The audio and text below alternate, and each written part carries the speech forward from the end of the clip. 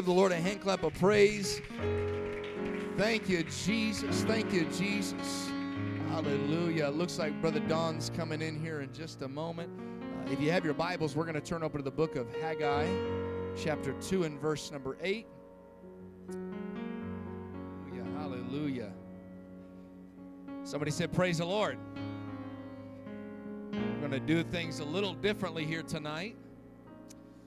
And if I stand up there, I'm going to preach to y'all.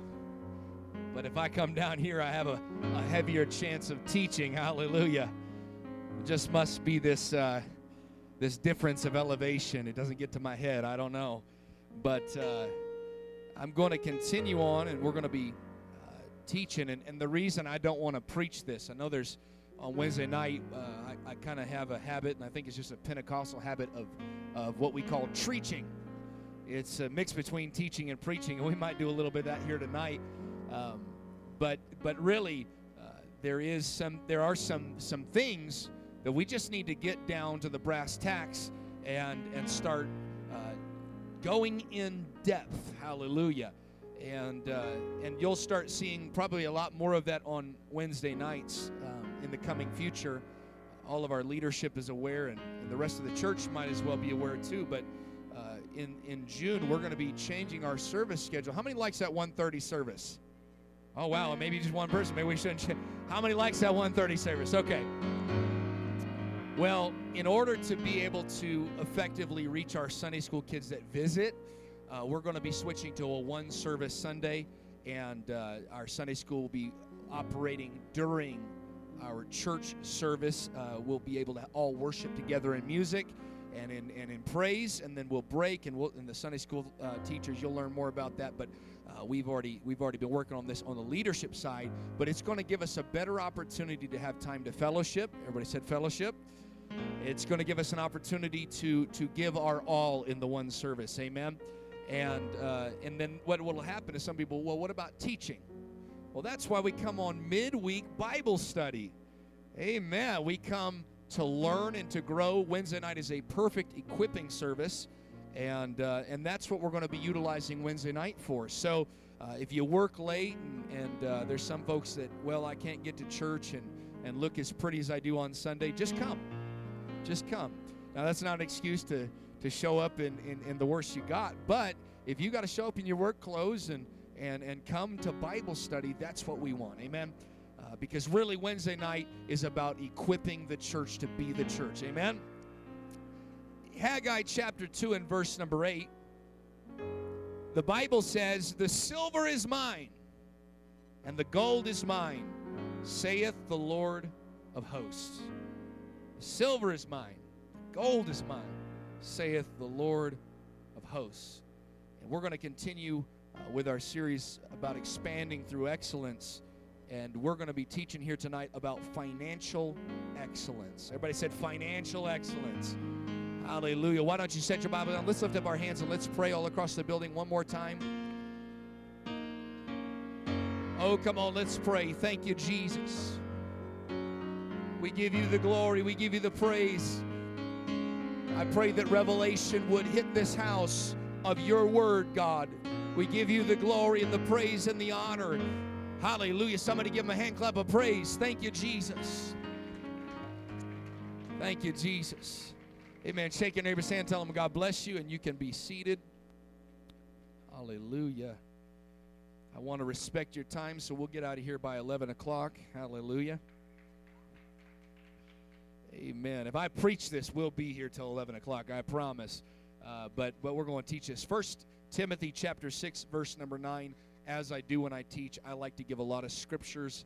If you don't have the ability to turn there, we're going to pull them up here on the screen, and we're going to take a moment, and we're going to go through these. Now, I want to start by just calming everybody down.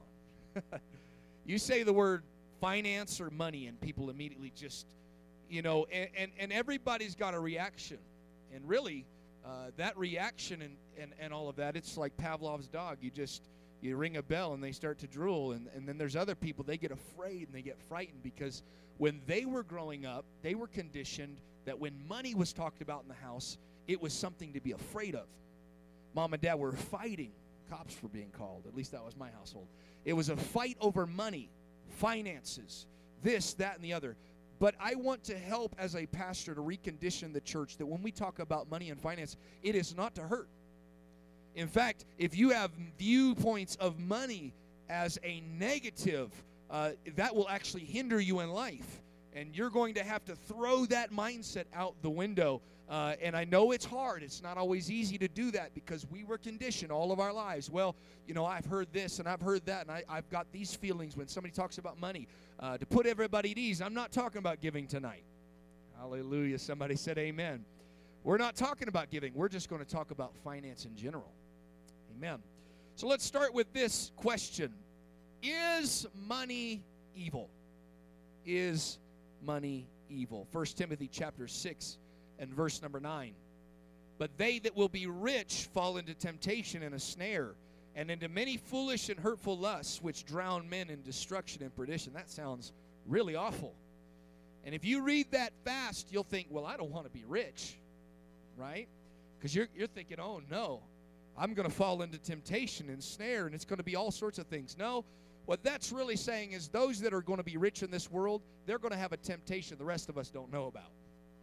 If you can buy an island, missing church is a whole lot easier for those that have to be at work on Monday morning. If you can fly away in your jet for a month, a year, your temptations are not like the average individual who's just trying to get gas to get to work. Amen. So that's what that's saying. If you're going to be rich in this world, there's going to be temptations that you will face that others will not face. But let me help those that will. It doesn't say that nobody's going to be rich in this world. Mind you, he's writing this to the church.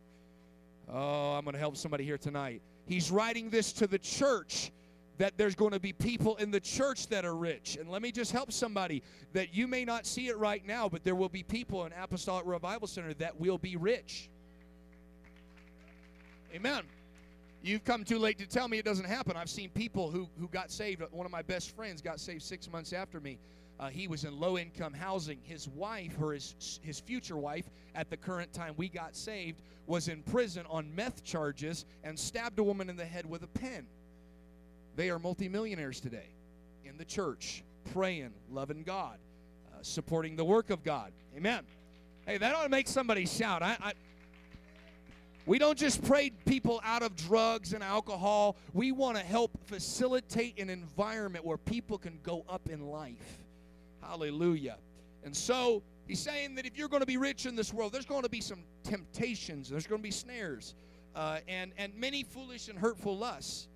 And the Bible continues on to say, for the love of money is the root of all evil, which while some coveted after, they have erred from the faith and pierced themselves through with many sorrows. Is money evil? Many have taken that verse and they cut out a few words. They say that money is evil. You'll see people misquote it and misrepresent it on Facebook and Instagram, that money is evil. But that's not what the Bible says. The Bible says the love of money is evil. It's interesting to note that love can be evil when it's placed on the wrong things. Love being the very essence of who God is. God is love. When you start turning it around and you place it on money, that is when it becomes a problem. When you put your affection on an individual above that which of God, it becomes a problem. And so there is a time when love can be an issue, when you love the wrong things and you have desire towards the wrong things. But let's look at that word, those words, love of money. Now, if you read the Bible in English, which the rest of us, maybe some of you don't, but the rest of us normal folk, that's how we read the Bible. We look at it and we see the love of money. But that's actually one word in Greek. It's the word avarice, which you, if you speak Spanish, that's a word you might be familiar with. But avarice, the love of money, is one word. And that love of money is not talking about all money. It is going to read this way: the avarice, or the love of money already obtained, already gained. Unlike covetousness, which is an active grasping for more, avarice is to withhold what you have in hopes of keeping it. Stinginess, if you will, is the root of all evil. Why are people starving? Avarice. It is the withholding. It is the stinginess. It is the greed. Well, why are people hungry? Because somebody else has food and they're holding on to it. Why are people not able to do this or to do that? Because there's people that are withholding. And so when we look at the fact that the withholding of money already obtained is the root of all evil, the issue is not so much in trying to acquire riches, but trying to take their riches with them to the other side. Somebody said that you can't you don't ever see somebody with a hearse, with a U-Haul behind a hearse, because you can't take it with you. The Bible says, for we came in this world with nothing, and it is certain that we shall leave this world with nothing. And so when you have, and when you obtain, and when you have, that's not evil. Obtaining is not evil. Getting money is not evil. We've got to get that out of our minds. Amen. Some people, they will argue that. Now, when we're talking about the Bible, you can argue with the Bible all you want. Now, I'm going to say some things here tonight, and I will preface and say that's my opinion. We can argue on that. But when we're talking about things like this, that the acquisition of money is not evil, you've got to obey the Bible. You've got to look at the Bible and say that's right. Now, riches that are kept for the owners, the Bible talks about in Ecclesiastes that it produces hurt. Avarice, the holding of money. Greed is the root of all evil. Temptations fall on the wealthy, but those that will be wealthy, God has already put it inside of you that you've got a desire for more in this life, and that's not wrong. You're going to have the very ability to overcome those temptations. If God gave you the ability to earn, to create, to grow, to produce financial wealth, God will also give you the ability. God will not put on you more than that which you can handle. Amen. And some folks that are broke right now, you ought to be saying, God, help me to be able to handle the temptations that come with more. Amen. Give me the ability to overcome those temptations. God, build my character to the level that I can overcome those temptations. And when your character's at the right place, God blesses you. Amen. So, is money evil? No. But I'll tell you what money is. Matthew 6:21. Money is a moral indicator. Everybody say that. Money is a moral indicator. Is money moral by itself? No. That's like the whole debate. And I know I'm in good company here in Nevada. Is a gun evil? No. A gun is not evil. Just like a hammer's not evil. Now, I could do something evil with a hammer. I just got somebody to shout. I could do something evil with a gun, but that doesn't make the gun evil. So is money evil? No. But what I do with it can make it good or evil. And so what it is not a moral, it is a moral issue, but it's a moral indicator. And so Matthew 6:21, for where your treasure is, there will your heart be also.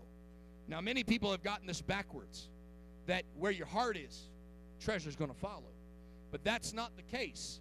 It says that heart follows money, treasure. Now, you read the context. You flip open to the ESV or another context. It's not talking about some spiritual idea of treasure. He's literally talking about where moth and rust and things come in to destroy and to corrupt. And so he's literally talking about money here on earth. And he's saying, don't store for yourselves things on earth. He says, but make yourself rich towards God and store up treasure in heaven. And so he said, your heart will be where your treasure is and not vice versa. Give me 5 minutes. Now, some people, you got to understand my background. 9 years in the financial realm. I'm not afraid to talk about money. I've sat with multimillionaires, and I've sat with people that got just as many negatives in their account. I've seen people with the red negatives, overdrafts, and I've seen the people that got enough money that they could buy anything. And I've sat across those tables, and we've had full-on conversations about their financials. And I just learned this. I've had to do this with multimillionaires. I've had to do this with people that couldn't afford to get gas that day. You give me 5 minutes with somebody's bank statement, I'll tell you where their heart is. Oh, hallelujah. You know, well, I just don't have enough money. And I've heard people use that excuse. I don't have enough money for this, and I don't have enough money for that, and I don't have money for my bills, and I don't have money for rent. But then we look at their bank account, we see a Netflix, we'll see a Hulu, we'll see 5 Domino's orders, right? They've put their treasure somewhere, and it's revealing their heart. It's revealing where their heart really wants to be.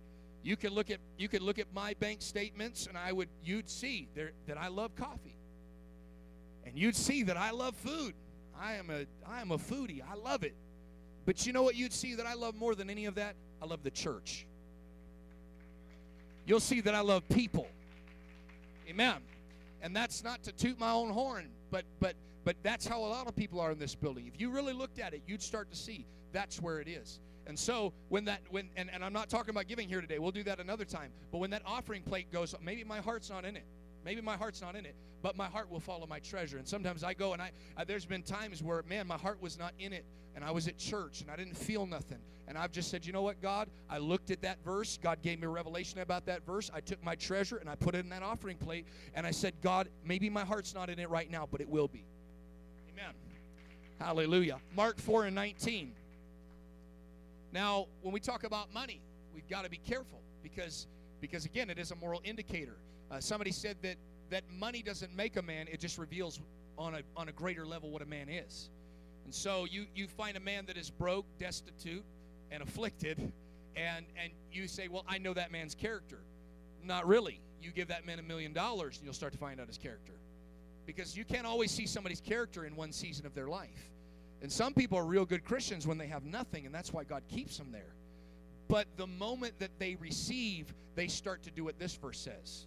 Mark 4:19, and the cares of this world, the deceitfulness of riches. Because again, money is not moral, but it is a moral indicator. It can deceive you.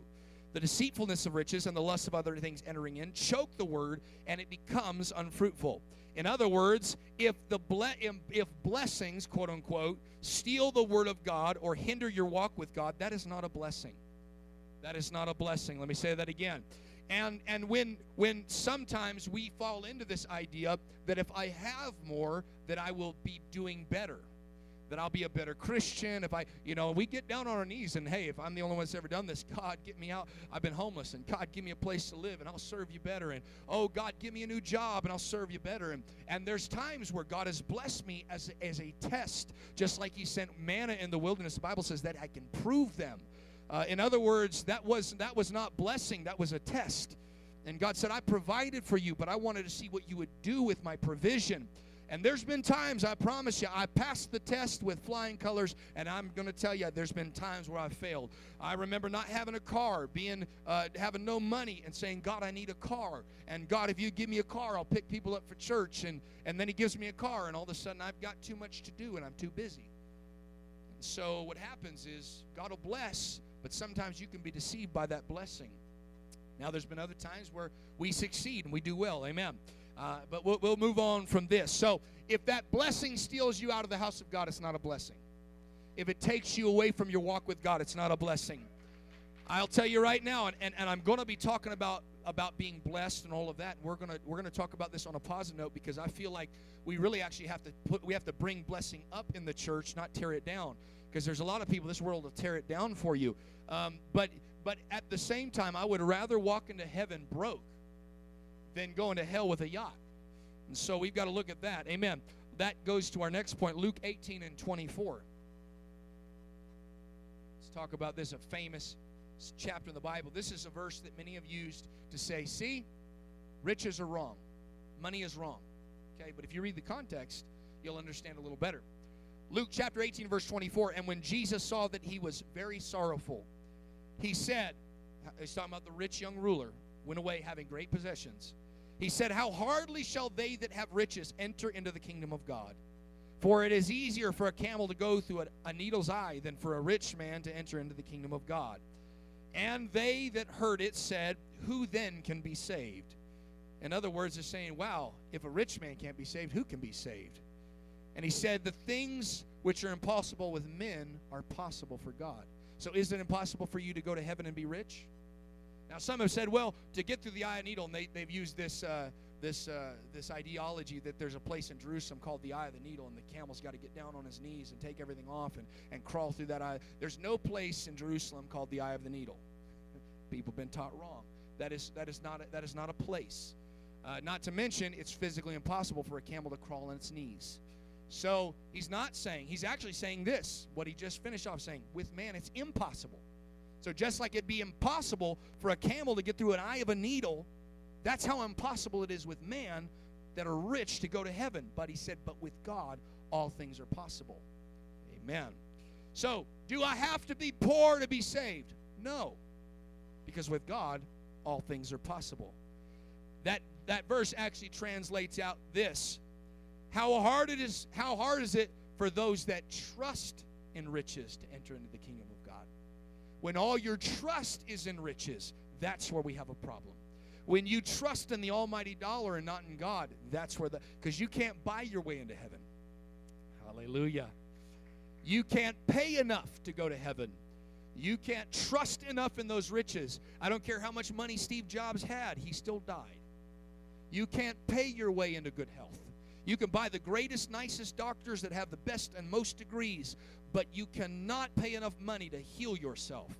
Amen. So don't put your trust in riches. Ecclesiastes chapter 7, verse 12. Is this all right tonight? Is all right tonight? Okay. Making sure. I promise I'm not going to keep you too long. Now, if I'm preaching, we're going to be here all night. The Bible says, for wisdom is a defense, and money is a defense. But the excellency of knowledge is that wisdom giveth life to all them that have it. So, we look at this. Let's skip down to Ecclesiastes 10 and 19. I'm going to tie these verses together. A feast is made for laughter, and wine maketh merry, but money answereth all things. Can I tell somebody, sometimes money is the answer. I thought I'd get a few more amens on some reality there. Sometimes money is the answer. Sometimes money does come to your defense. Now, I know that it seems like I'm contradicting myself. Oh, Pastor, I got bills to pay. Pray for me. Prayer is not the answer. Oh, I got a light bill. Pray for me. Prayer is not the answer. Oh, I'm hurting somebody right there. You need money. Oh, okay, all right. Well, let's go in for a moment. Money answereth all things. Sometimes money comes to your defense. I got a ticket when I was in Spokane. I've not had a ticket since I was 21 years old. I don't typically speed, and I got it in an area that I was so familiar with, and I got a ticket. The guy pulled me over, and the minute I said I don't live here anymore, that's when I knew I was going to get a ticket. And that ticket, guess what? I can pray about that ticket. I can fast about that ticket. I can go ahead and worship and dance and do the whirly bird about that ticket. But if I don't pay that ticket, it's not going away. Somebody said amen. Thank God for reality. Hallelujah. There are some things in life that money is the answer. Oh, I thought we were spiritual. We are spiritual, but we're also natural. And if you don't pay your rent, you will be homeless. Oh, I'm going through a trial. No, you're not. You didn't pay your bills. Hallelujah. Oh, the devil's attacking me. My cell phone got shut off. You didn't pay the bill. Oh, Pastor, I don't have any food in my cupboard. You didn't go to work. Oh, I'm going through it. God's testing me. No, he's not. Go get a job. Watch God bless you. Watch God provide. Hallelujah. Now, hey, I'm going to be the first one to tell you, I've been there where there's been more month than there's been money. So anybody who says you don't know what you're talking about, I've been there. I've been in a place where I needed God to provide, but I promise you, I didn't need God to give me spiritual support. I needed God to bless me with a job. I didn't pray, God, let money fall out of heaven. But I did say, God, I need money, because if I don't get money, these bills will not get paid. And I do have testimonies of times where God has sent a check in the mail. But I'm going to tell you, there's been more times than not that God woke me up in the morning and I hit that alarm clock I didn't like and I went to work and I worked 40, 50, 60 hours that week and then I got a paycheck because I worked and then I paid the bills. They're both miraculous.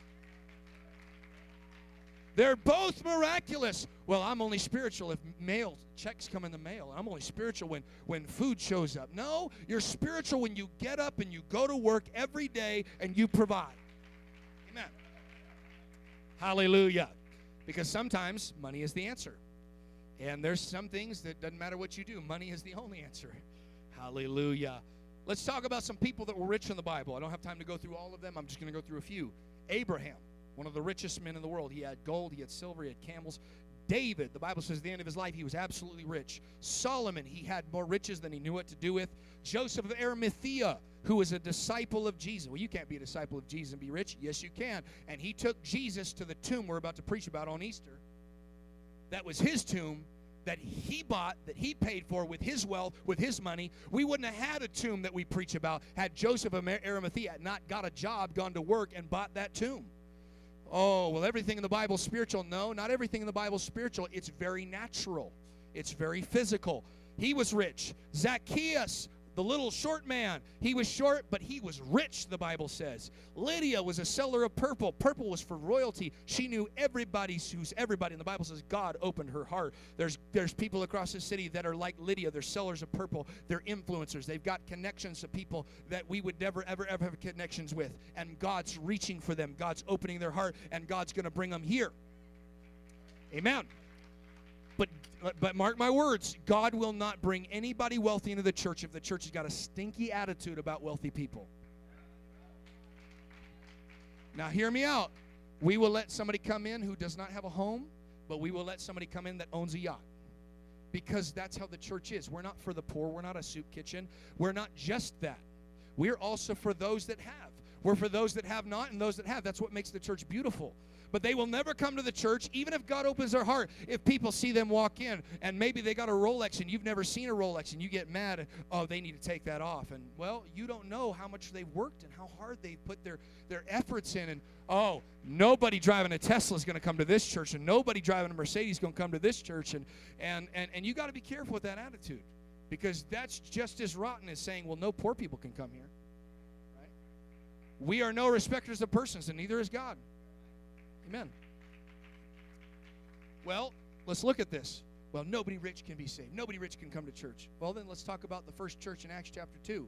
Selling their lands, plural.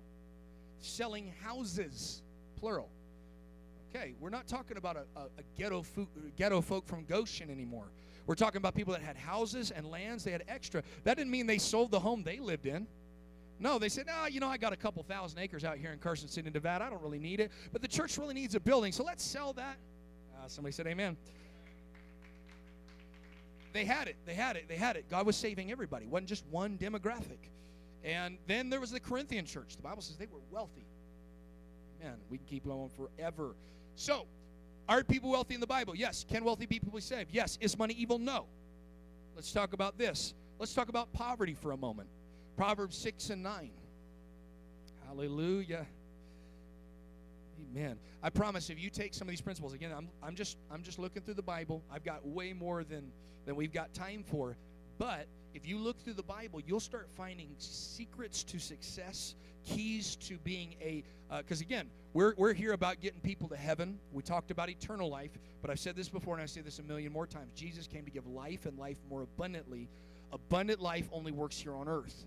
And so you can be destitute, afflicted, and discouraged, and in debt, and all these other things if you want to be, but there is no biblical requirement that you have to be. Amen. God never cursed anybody to be poor. Okay? It's not a generational curse. Well, my parents were poor, and I have to be poor. There is no scripture in the Bible that says, thou shalt be poor. Okay? So we got to get that out of our minds because that's not the will of God. Let's talk about what leads to poverty. The Bible says, how long wilt thou sleep, O sluggard? When wilt thou arise out of thy sleep? Yet a little sleep, a little slumber, a little folding of the hands to sleep. So shall thy poverty come as one that travaileth, and thy want as an armed man. In other words, laziness leads to poverty. I'll applaud myself on that one. Hallelujah. Laziness leads to poverty. Well, let's take this in reverse. What if you're impoverished? What if you're poor? We're not making fun of anybody here tonight. I don't have anybody in mind. God gave me this whole excellence deal, and I've been working it one section at a time, and we're not done yet. But He gave me several sections, and we're working on one at a time. But let's say that somebody's poor here tonight. You don't have to be that way. But sometimes we have to ask the question, why?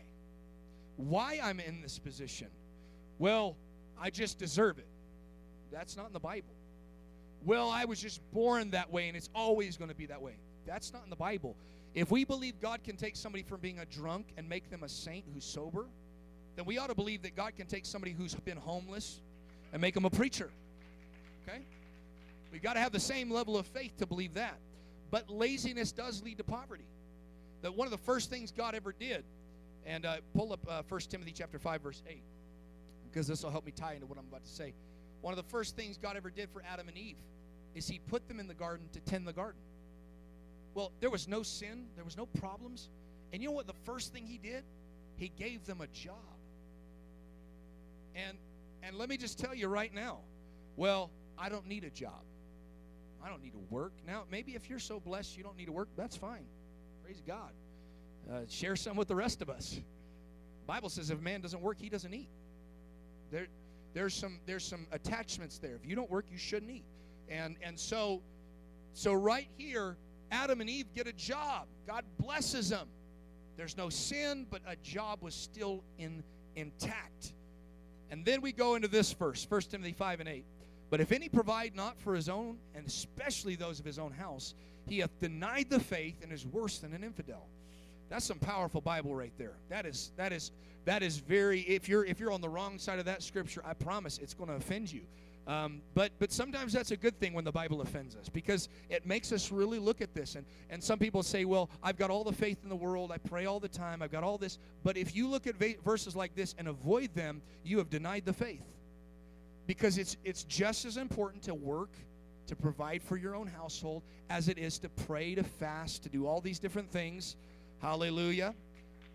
And so, and let me just talk to my generation for a moment. This generation has got a bad rap. It's got a bad rap that they're lazy, they're directionless. And the truth is that there's so much to be done that honestly in this generation, they're afraid to do anything because they feel like they're going to fail at it. And it's be quick for previous generations to cut them down and say, well, you're good for nothing. And you can't, and just help perpetuate that feeling. But I'll tell you right now, we've got to provide the right kind of environment for this generation to walk in and say, hey, it might be a little tough out there, and I know you can't buy a house like your parents did at $30,000, but it's still possible to be a success in this generation. Amen. But let me just speak to my generation again. This is my opinion. I'll preface it with that. But if you are 18 years old and you do not have a job, you need to go get one. If you're going to school, okay, go get your degree. That's great because you're working on something. You're going somewhere. If you are not doing anything to help your future, you are not providing for your own, because you got kids down the road. You got a family down there. Well, I don't have anybody right now. Well, that's okay. One day you will. And you're already setting it in the precedence. I will not provide for those in my own household. And so if you're going to school, do your thing. Do your thing. That's fine. Okay. Get your degree because you're working on something. But if you do not have a job, you need to go get one. Because if nothing else, you can help the church get to the next building.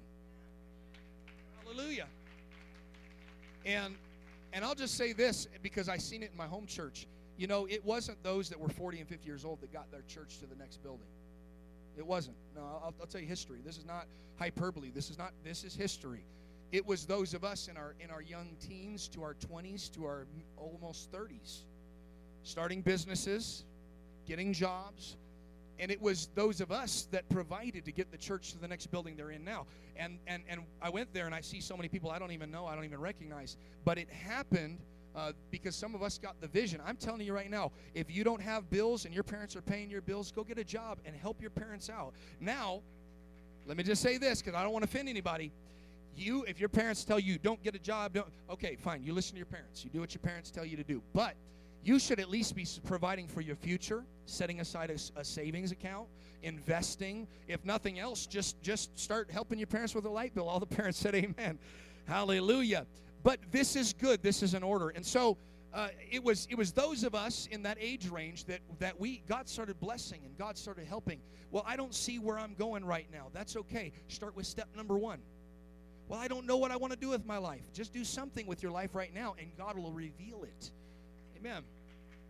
My best friend, and I'm sorry for all the personal references. Usually when I teach, I don't like to give personal references. My best friend and I, we started our jobs working at 15, and I wasn't even old enough to get a job, but I got one anyways. Hallelujah. But we started working, and he was working at Dairy Queen. I was working at Arby's, and we were making, I think, $5 an hour or something like that.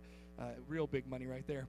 And but we were trying our best, and we both wanted to move forward in life, and we both, so we started getting different jobs, and God blessed us. And when this job wouldn't give us a raise, we worked harder. They wouldn't give us a raise, and we'd apply at another place because we knew we were worth more than that. Hallelujah. Somebody said amen. But we knew our worth, and so I started working at the banks, and my friend started working for Best Buy. Good old glorious Best Buy. And in that, he was working in one department, and they floated him over to the camera department. And he didn't know anything about cameras. And mind you, he was making, I think, $8 an hour at that point. We were high rollers. And we were struggling to make our rent. We were roommates. But we were trying. We were just doing our best. And it was there that he started learning about cameras. And it was from that, he said, you know what, I'm going to buy one of these cameras. I got a discount. He bought that camera. And he started doing little videos. And it seemed real stupid. We all made fun of him. And then he started recording. He recorded a wedding. It was he made his first $100. And listen, if you see that video, it is terrible. It's just a ghetto camera. You can barely see. It's blurry. This is years and years and years ago. This is 10, 12 years ago. And then he bought his next camera. And then he started on Craigslist and got a little thing going where he said, I video weddings.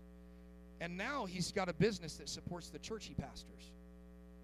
Well, I just don't see what I'm supposed to do with my life. Well, he didn't see Best Buy in his future. But if he hadn't gone to Best Buy, he'd never got the camera department, and he'd never gotten to the business that he's into now. Now he's got a second or third business he's starting off of that, and he's pastoring a church, and he's funding the church that he's pastoring. We're talking about worldwide missions here.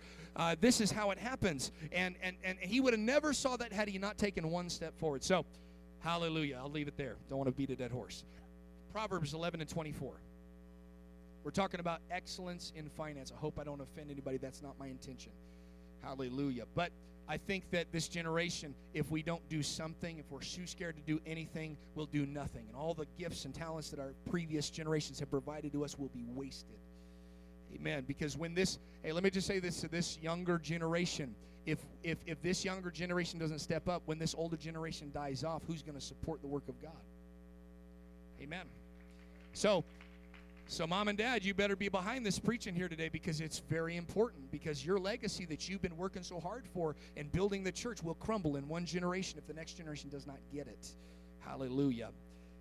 Proverbs 11 and 24. There is that scattereth yet increaseth, and there is that which withholdeth more than is meet, but it tendeth to poverty. So what else leads to poverty? We talked about not having a job, laziness. Okay. Well, guess what?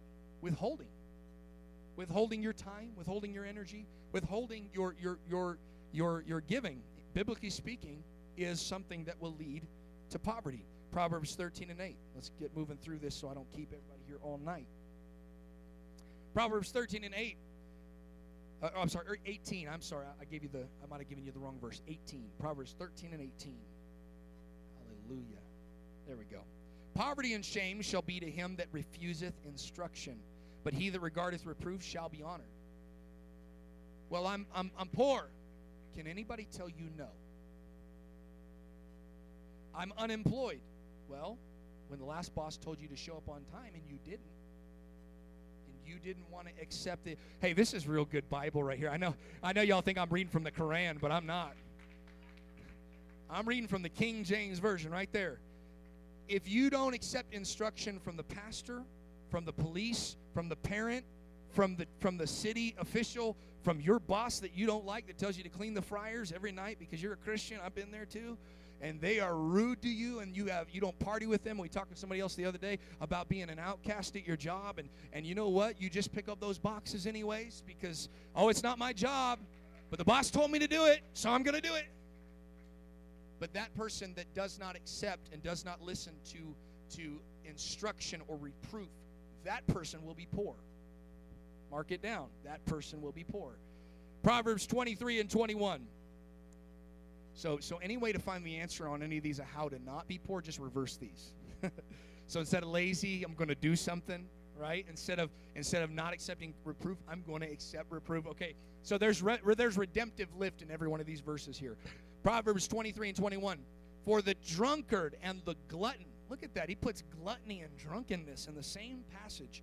Shall come to poverty, and drowsiness, that goes back to laziness, shall clothe the man with rags.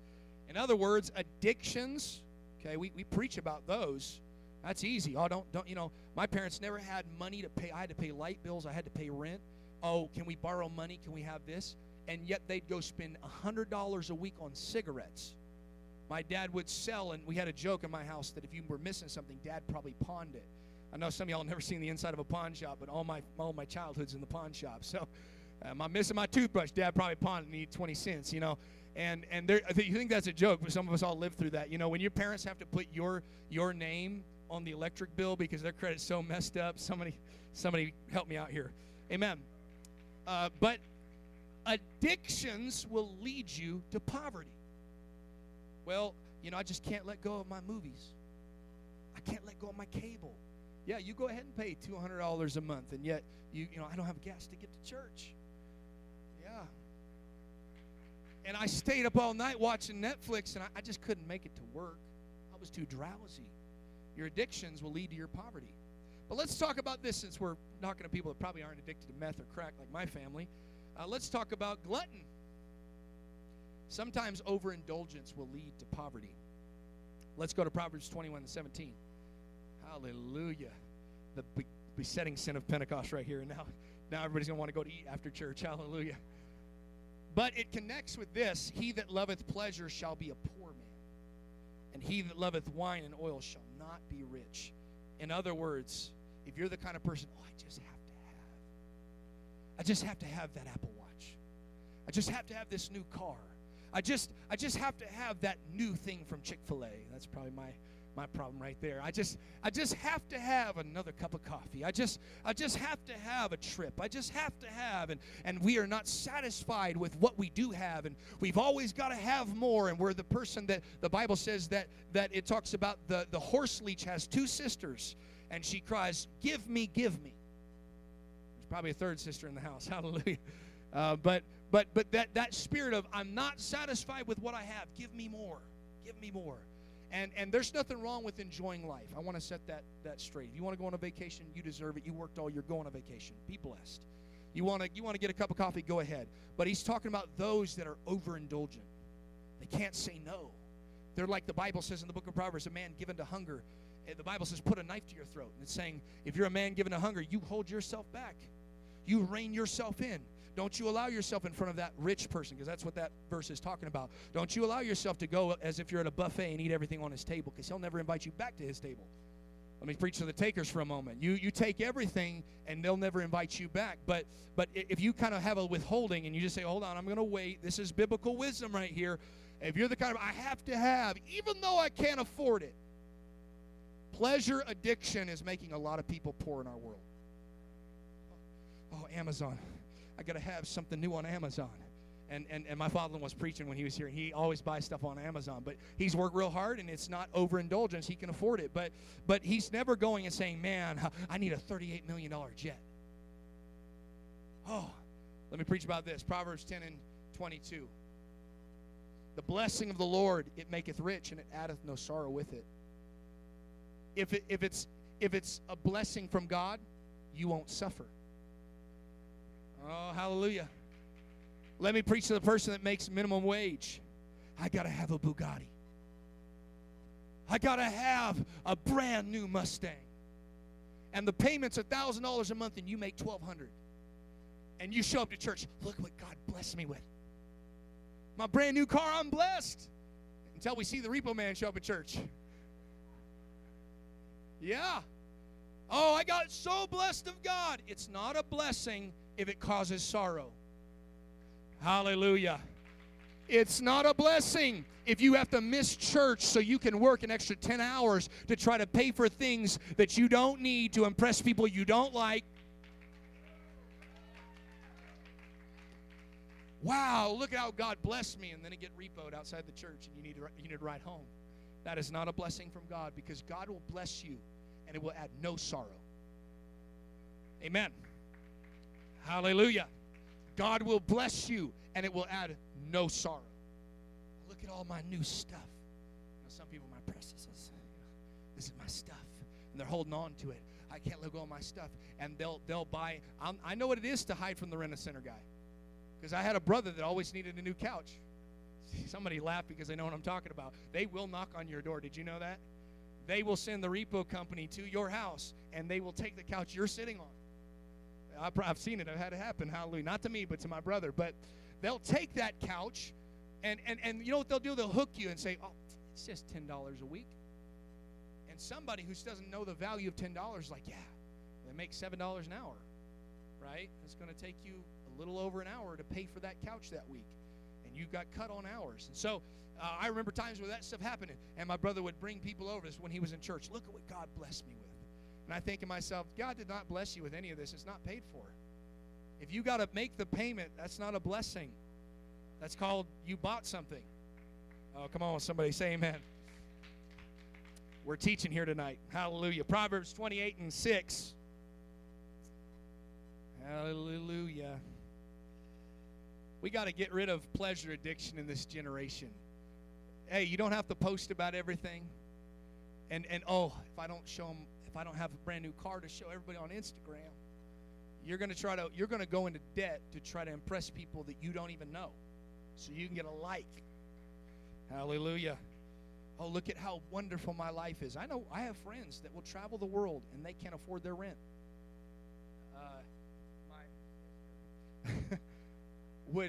I only get a call or a text. If you're listening, I rebuke you and I love you. Hallelujah. I only get a call or a text when she wants to borrow money. She thought because I was evangelizing, traveling the world, I was just like filthy rich. My family just thinks I'm loaded or something. And mind you, I paid a lot of money to travel, and it was not always reimbursed, and it cost me a lot. But I was trying to preach the gospel, not hang out in Maui. But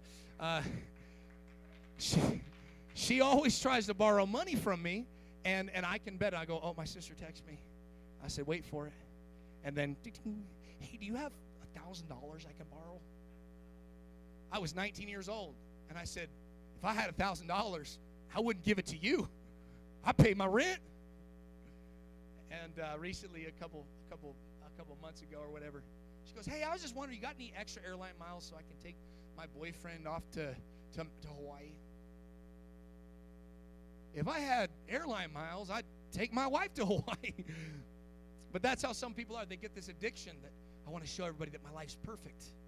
And yet the bills are not paid and the dishes are not washed.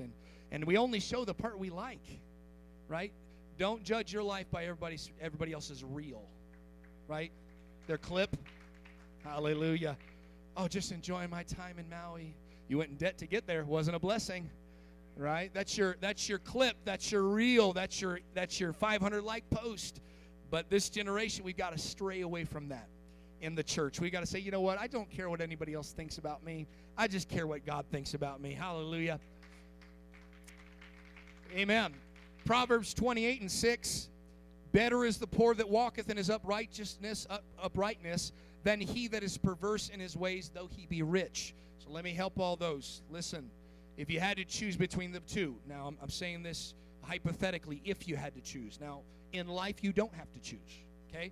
But if you had to choose, I'd rather be poor with my dignity and righteous than to be wealthy and corrupt. But thankfully, God in life does not force us to choose whether or not we are rich or righteous. These are not two different categories, okay? Just like poor does not mean you're pious. Because you got less in the bank, it doesn't make you more spiritual than the person next to you. And somebody said amen. Psalms 49:16. Hallelujah. The Bible says, be not thou afraid when one is made rich, when the glory of his own house is increased. Let me help somebody else out as well. Do not get jealous or lose heart when somebody else is blessed. Somebody said amen. Somebody shout amen. Don't lose heart when somebody else gets blessed, because you're next. Amen. And if God so blessed your neighbor with a brand new house, brand new car, that means God's in your neighborhood. And that means God could bless you next. And hey, if God's in a cheerful, joyful mood and blessing people and giving people a brand new car, and I'm talking about giving it to them. I had a friend get a Mercedes, and he just got it given to him, and he didn't pay for it, no payments. That's a blessing from God. So, and if God's just in the mood for blessing people, God bless us and give us a building for free. I don't care, or whatever it takes. If you're just in the blessing mood and you bless brother so-and-so or sister so-and-so, I'm not afraid about that. I'm not afraid that God blesses. Go ahead, bless them, bless him, bless her, but God, don't forget about me. Everybody said amen. Let's talk for a moment. We might have to finish this up a later time because I don't want to keep anybody here too late. But let's talk about where wealth should not come from. Proverbs 13:11. And I'm going to help somebody here because in this generation this is very prevalent. Wealth gotten by vanity shall be diminished, but he that gathereth by labor shall increase. In other words, if you got to lie, cheat, or steal to get it, if it's got to be dishonest, that is vain. Okay? So, if you got to go and you got to write a fake check, my brother had rubber checks. Man, we're getting pizza tonight. I'm like, you ain't got money. He's like, we're getting pizza tonight. Okay. I ate the pizza. Hallelujah. But, so God forgive me for that. Wealth gained by fraud or dishonesty, or by, this is what it translates out to in this modern culture, get-rich-quick schemes disappear. But hard work always pays off. Pastor, why are you talking about this? Do you know what Nevada was built on? Silver and gold. Okay? People came out here to do what? Get rich quick. Reno and Vegas and even Carson was built by the mob. Okay, I think we forget our history. Built by the mob, right? That's why prostitution's legal, gambling's legal, and this is the danger, and we've got to be careful. See, we got to fight against the spirits of our area that have been here long before we showed up. The attitude that says I'm going to increase by vanity or by get-rich-quick schemes is like going into the casino and putting $5 in, right? Putting the littlest amount in and hoping for the greatest return. I'm going to put in the littlest effort and expect the most back. That's vain, and that will always decrease. That's why, hey, these casinos are building buildings every week. How are they building so many buildings? How do they own so much land? How are they so wealthy? If it's so easy to get rich when you go in there to gamble, man, they should be going bankrupt. But they're not going bankrupt. Those that are going in with the gold and glitz in their eyes. I'm going to get some money. It's greed. It's saying, I want more. It's covetousness. It's I'm going to put in $5 and I'm going to win that $10,000 car. I'm going to put in $5 on number 5 and I'm going to end up with $6 million. It's a lie. The odds are against you. And that kind of money will dissipate. Hallelujah. Let me just tell you. Pyramid schemes, they are not of God. Hallelujah.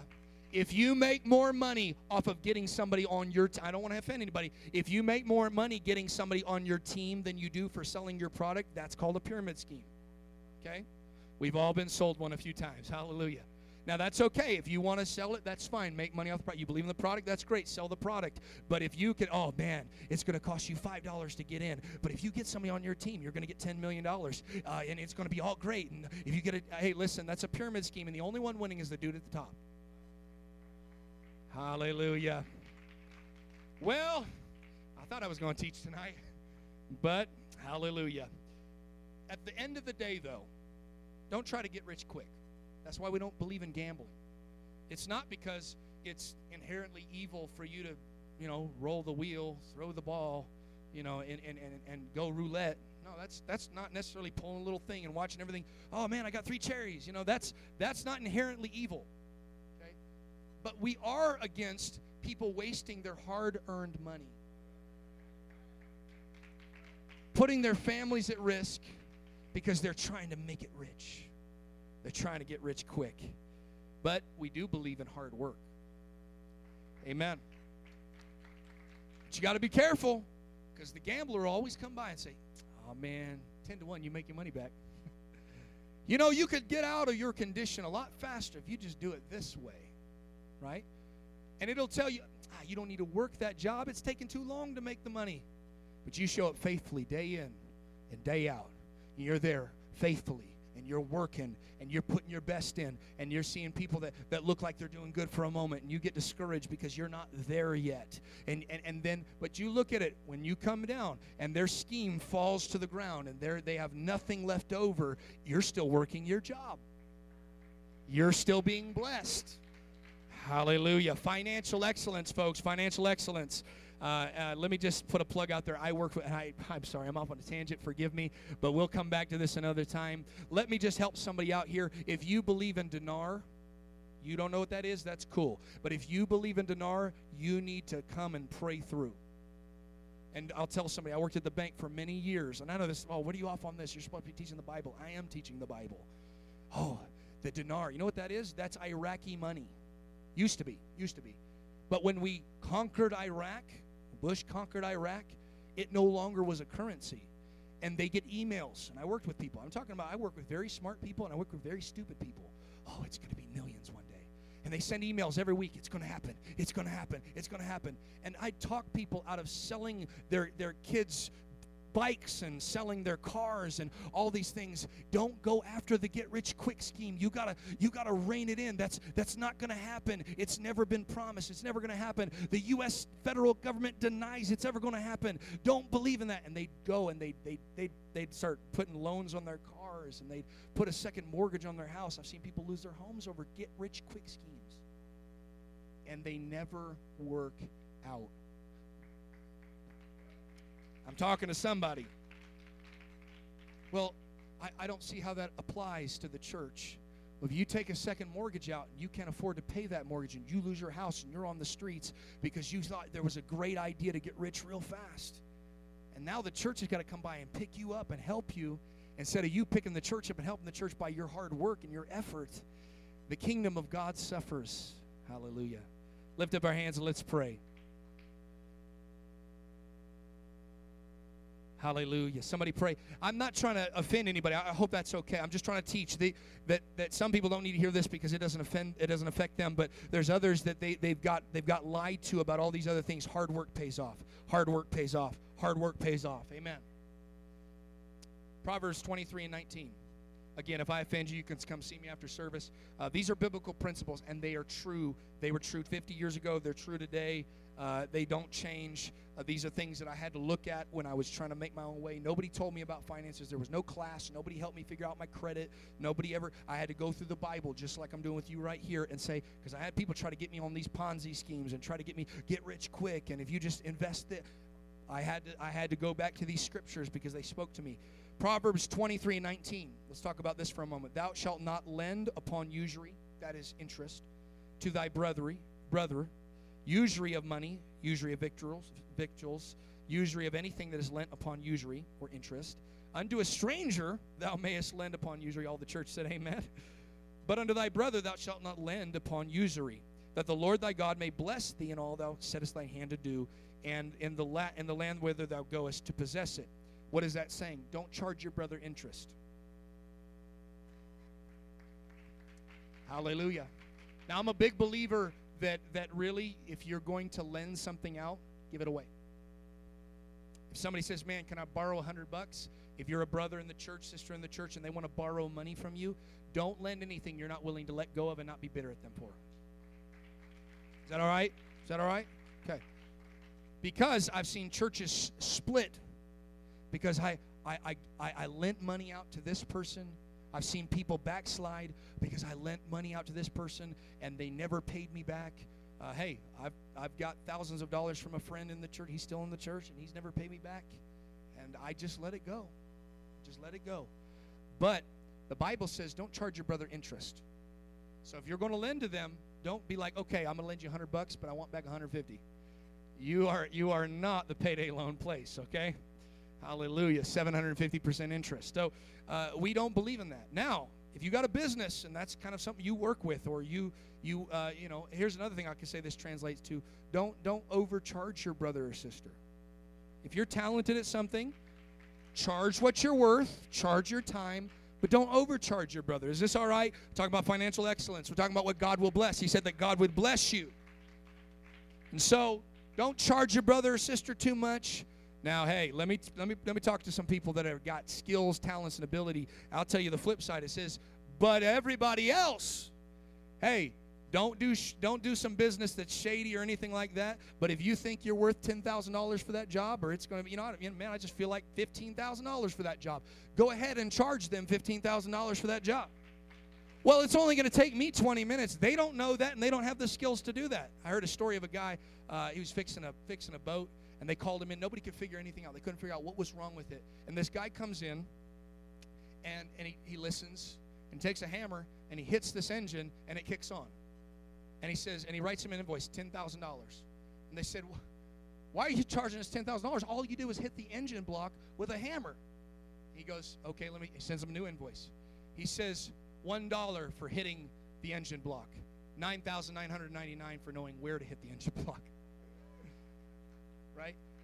Right? If you put the energy in to learn your craft, Brother Worley, you're great at your craft. You deserve to be paid the best. Oh, somebody said amen for Brother Worley. If you are gifted, talented, ability, I can't do what you can do. So if I'm going to hire you, you do your job. I have no idea how you did it. It might take you 15 minutes, but charge what you're worth. And all the church said amen. Financial excellence. Hallelujah. Proverbs 22:7, coming down a home stretch, and we can continue this another time. I'm going to finish with this, and maybe I'll just be done here because this can take a moment. Proverbs 22:7, the rich ruleth over the poor, and the borrower is servant to the lender. Okay. Biblically speaking, being in debt is slavery. Biblically speaking. Now, we've got to be honest, and we've got to give a very, very fair approach to this subject. Being in debt biblically is slavery, but we've got to fully understand what we say when we say debt. Okay, here's a question. Is student debt an asset or a liability? Depends on how you use it. So, when we talk about a liability, that's something that could cause you to go under. An asset's something that could cause you to go up. An asset's something that makes you money. Liability is something that costs you money. Okay, let's look at this. It depends on how much it took to get your degree, and how much you're going to make with that degree. Oh, I spent $80,000 a year going to Harvard, and I got my doctorate in basket weaving. In the words of Brother Arnold, you're a moron. Oh, I went and spent $70,000 a year so that I could learn how to shine shoes. You could have done that just going and shining shoes. So what did you do? It's a liability, and you cost yourself money. And guess what? You're going to have to pay that debt off. And the truth is, you got a degree in something nobody wants to hire you for, so you're going to go work at McDonald's flipping burgers, and you're going to pay off that debt. But if you're like, you know what, it's going to take me $80,000 a year, but I'm going to be a lawyer, I'm going to be a doctor, I'm going to make $500,000 a year, go do it. Because at that point, that degree is an asset, because they won't hire me to work on somebody's heart. But they'll hire you, and they won't pay me a penny to work on somebody's heart. But you went through your doctorate, your residency, you went through everything. You put in the time, the energy. At that point, it is an asset. Okay, let's talk about, is a house an asset or a liability? You're going to find the answer is the same, Brother Worley. It depends. Okay, these again, I'm talking about just in general. Because renting forever sounds like slavery to me. Until the day you die, you're paying somebody else's mortgage note. Right? That sounds like slavery to me. That sounds like nothing but interest. Okay?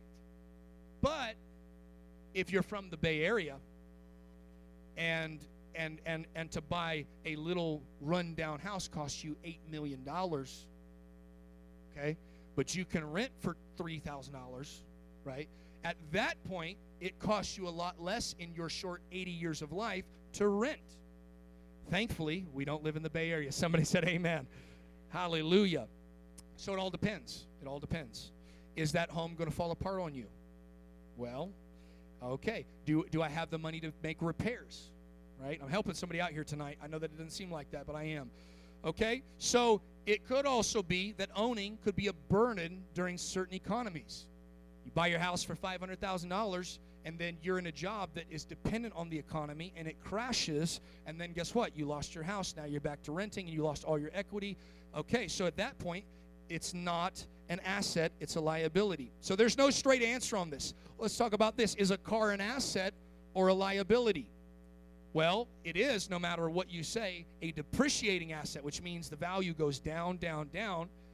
And it could be a liability if it costs too much to run, to fix. When we first got here, we had our F450. That's a really big truck for those of you that don't know trucks. I barely knew how to drive it. But that truck guzzles gas. It's probably making 7-8 miles. You know what I'm talking about, Brother Barber. 7-8 miles to the gallon. And then it's got 6 tires that are wearing down everywhere I drive. And so it was a liability to me, except for the fact that I was traveling on the country in my fifth wheel. So then at that point, it was an asset because it got me from place to place. It got me to preach here, preach there. But the minute we came here to pastor, I sold that thing within a week. I was like, it's gone. Because at that point, it was nothing but a liability to me. So talking about a car, is a car an asset or a liability? Well, if it gets you to and from work, it's an asset. Well, I want a brand new Bugatti. Okay, well, that gets you to and from work and gets you a few looks, but can you afford it? At that point, it's probably just a liability to you. It's costing you too much. Okay, let's talk about this for a moment, and then we're going to be done. I hope this is okay. Credit cards, are they good or are they evil? Half the room will say, they're evil. They're devils. Well, they're usually saying that because their parents got in trouble. They're saying that because they get in trouble. The truth is, neither. Because a gun is not good or evil. A hammer is not good or evil. They're tools if they're used appropriately. Credit is something you can utilize to buy a car, to buy a house, right? If used properly, it is an asset to you. If you mismanage your funds, you spend more than you can afford and more than you make, that at that point's a liability. I hope I'm helping. Is this Economics 101? Are we doing all right here tonight? Okay. Proverbs 37 and 21. Now, here's where credit can get you in trouble with God. Right? You have student debt. Well, am I going to hell, Pastor? No. You're learning. I bought a house. Am I going down to the pit? No. You need somewhere to live.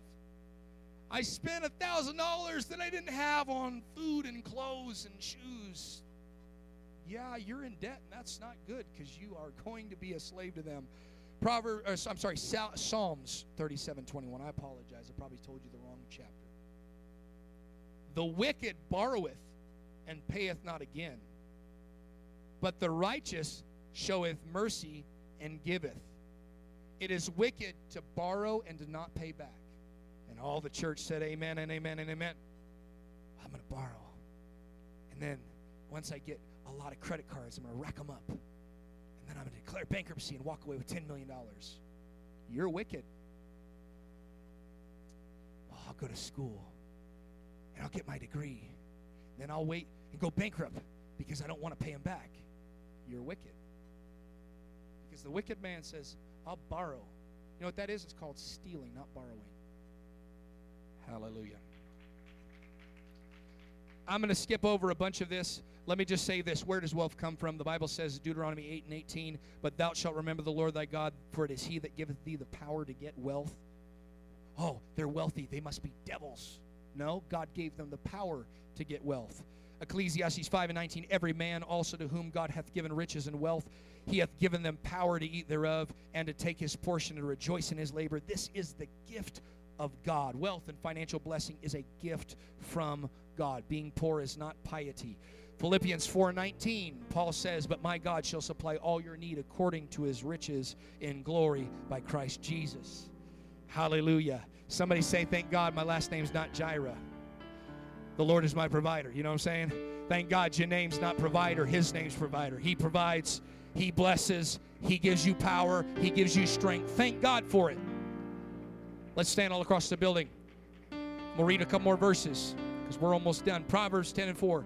He that becometh poor, he becometh poor that dealeth with a slack or a lazy hand. But the hand of the diligent makes rich. Laziness makes you poor.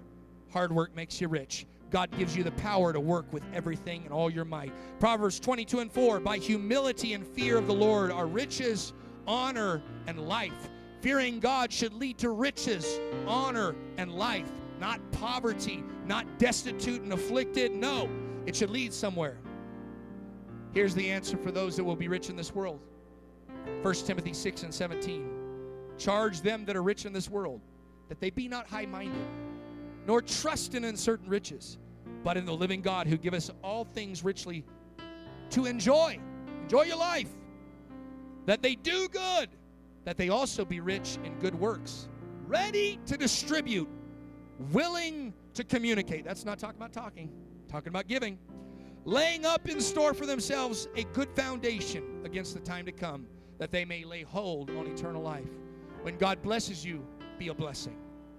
Proverbs 13:22.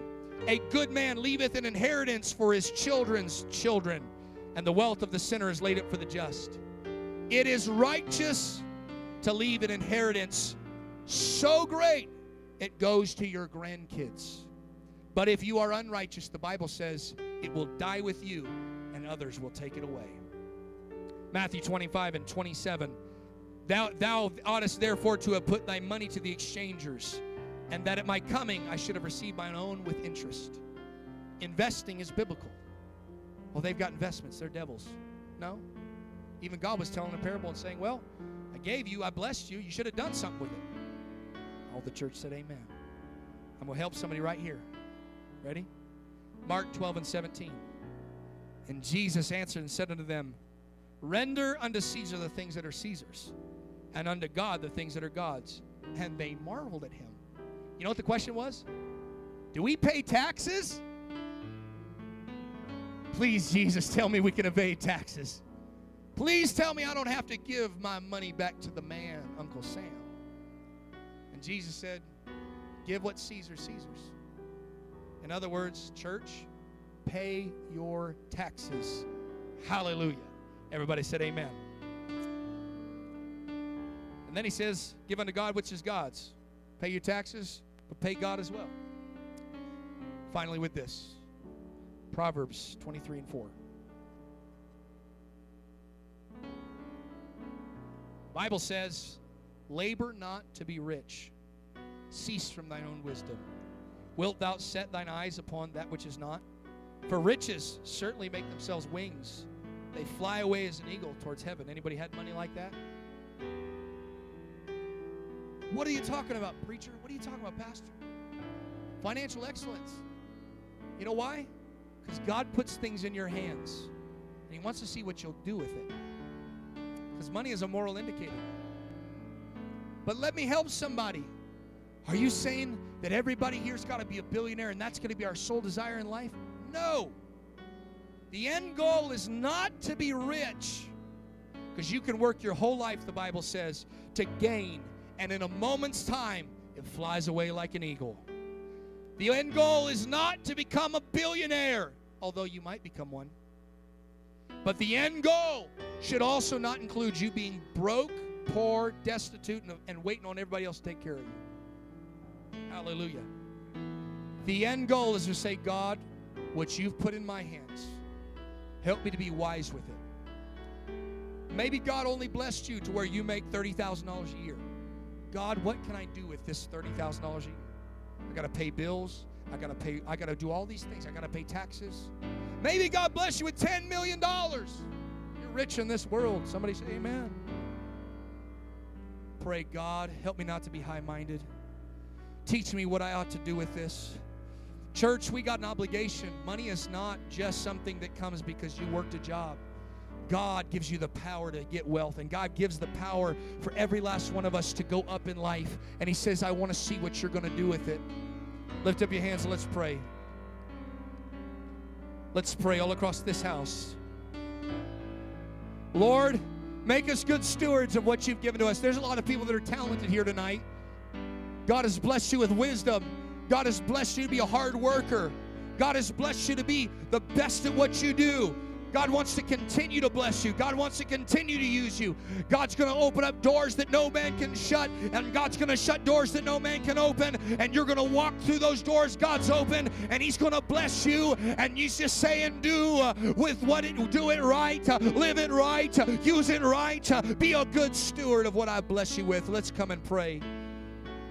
This is an opportunity. Let's come out of our pews. I know it's teaching, but let's take a moment and say, God, you've put money. I don't care if it's $5, 50 cents, or $5 million. Every single person in this building, from me to you, we've all been given something from God. And I'm praying, God, help me to use my talents. Help me to use my abilities. Help me to use the money you blessed me with to further your kingdom, to bless my family, to bless my kids, to bless my wife, to bless my household, to provide, to do with what you've given me the strength to do.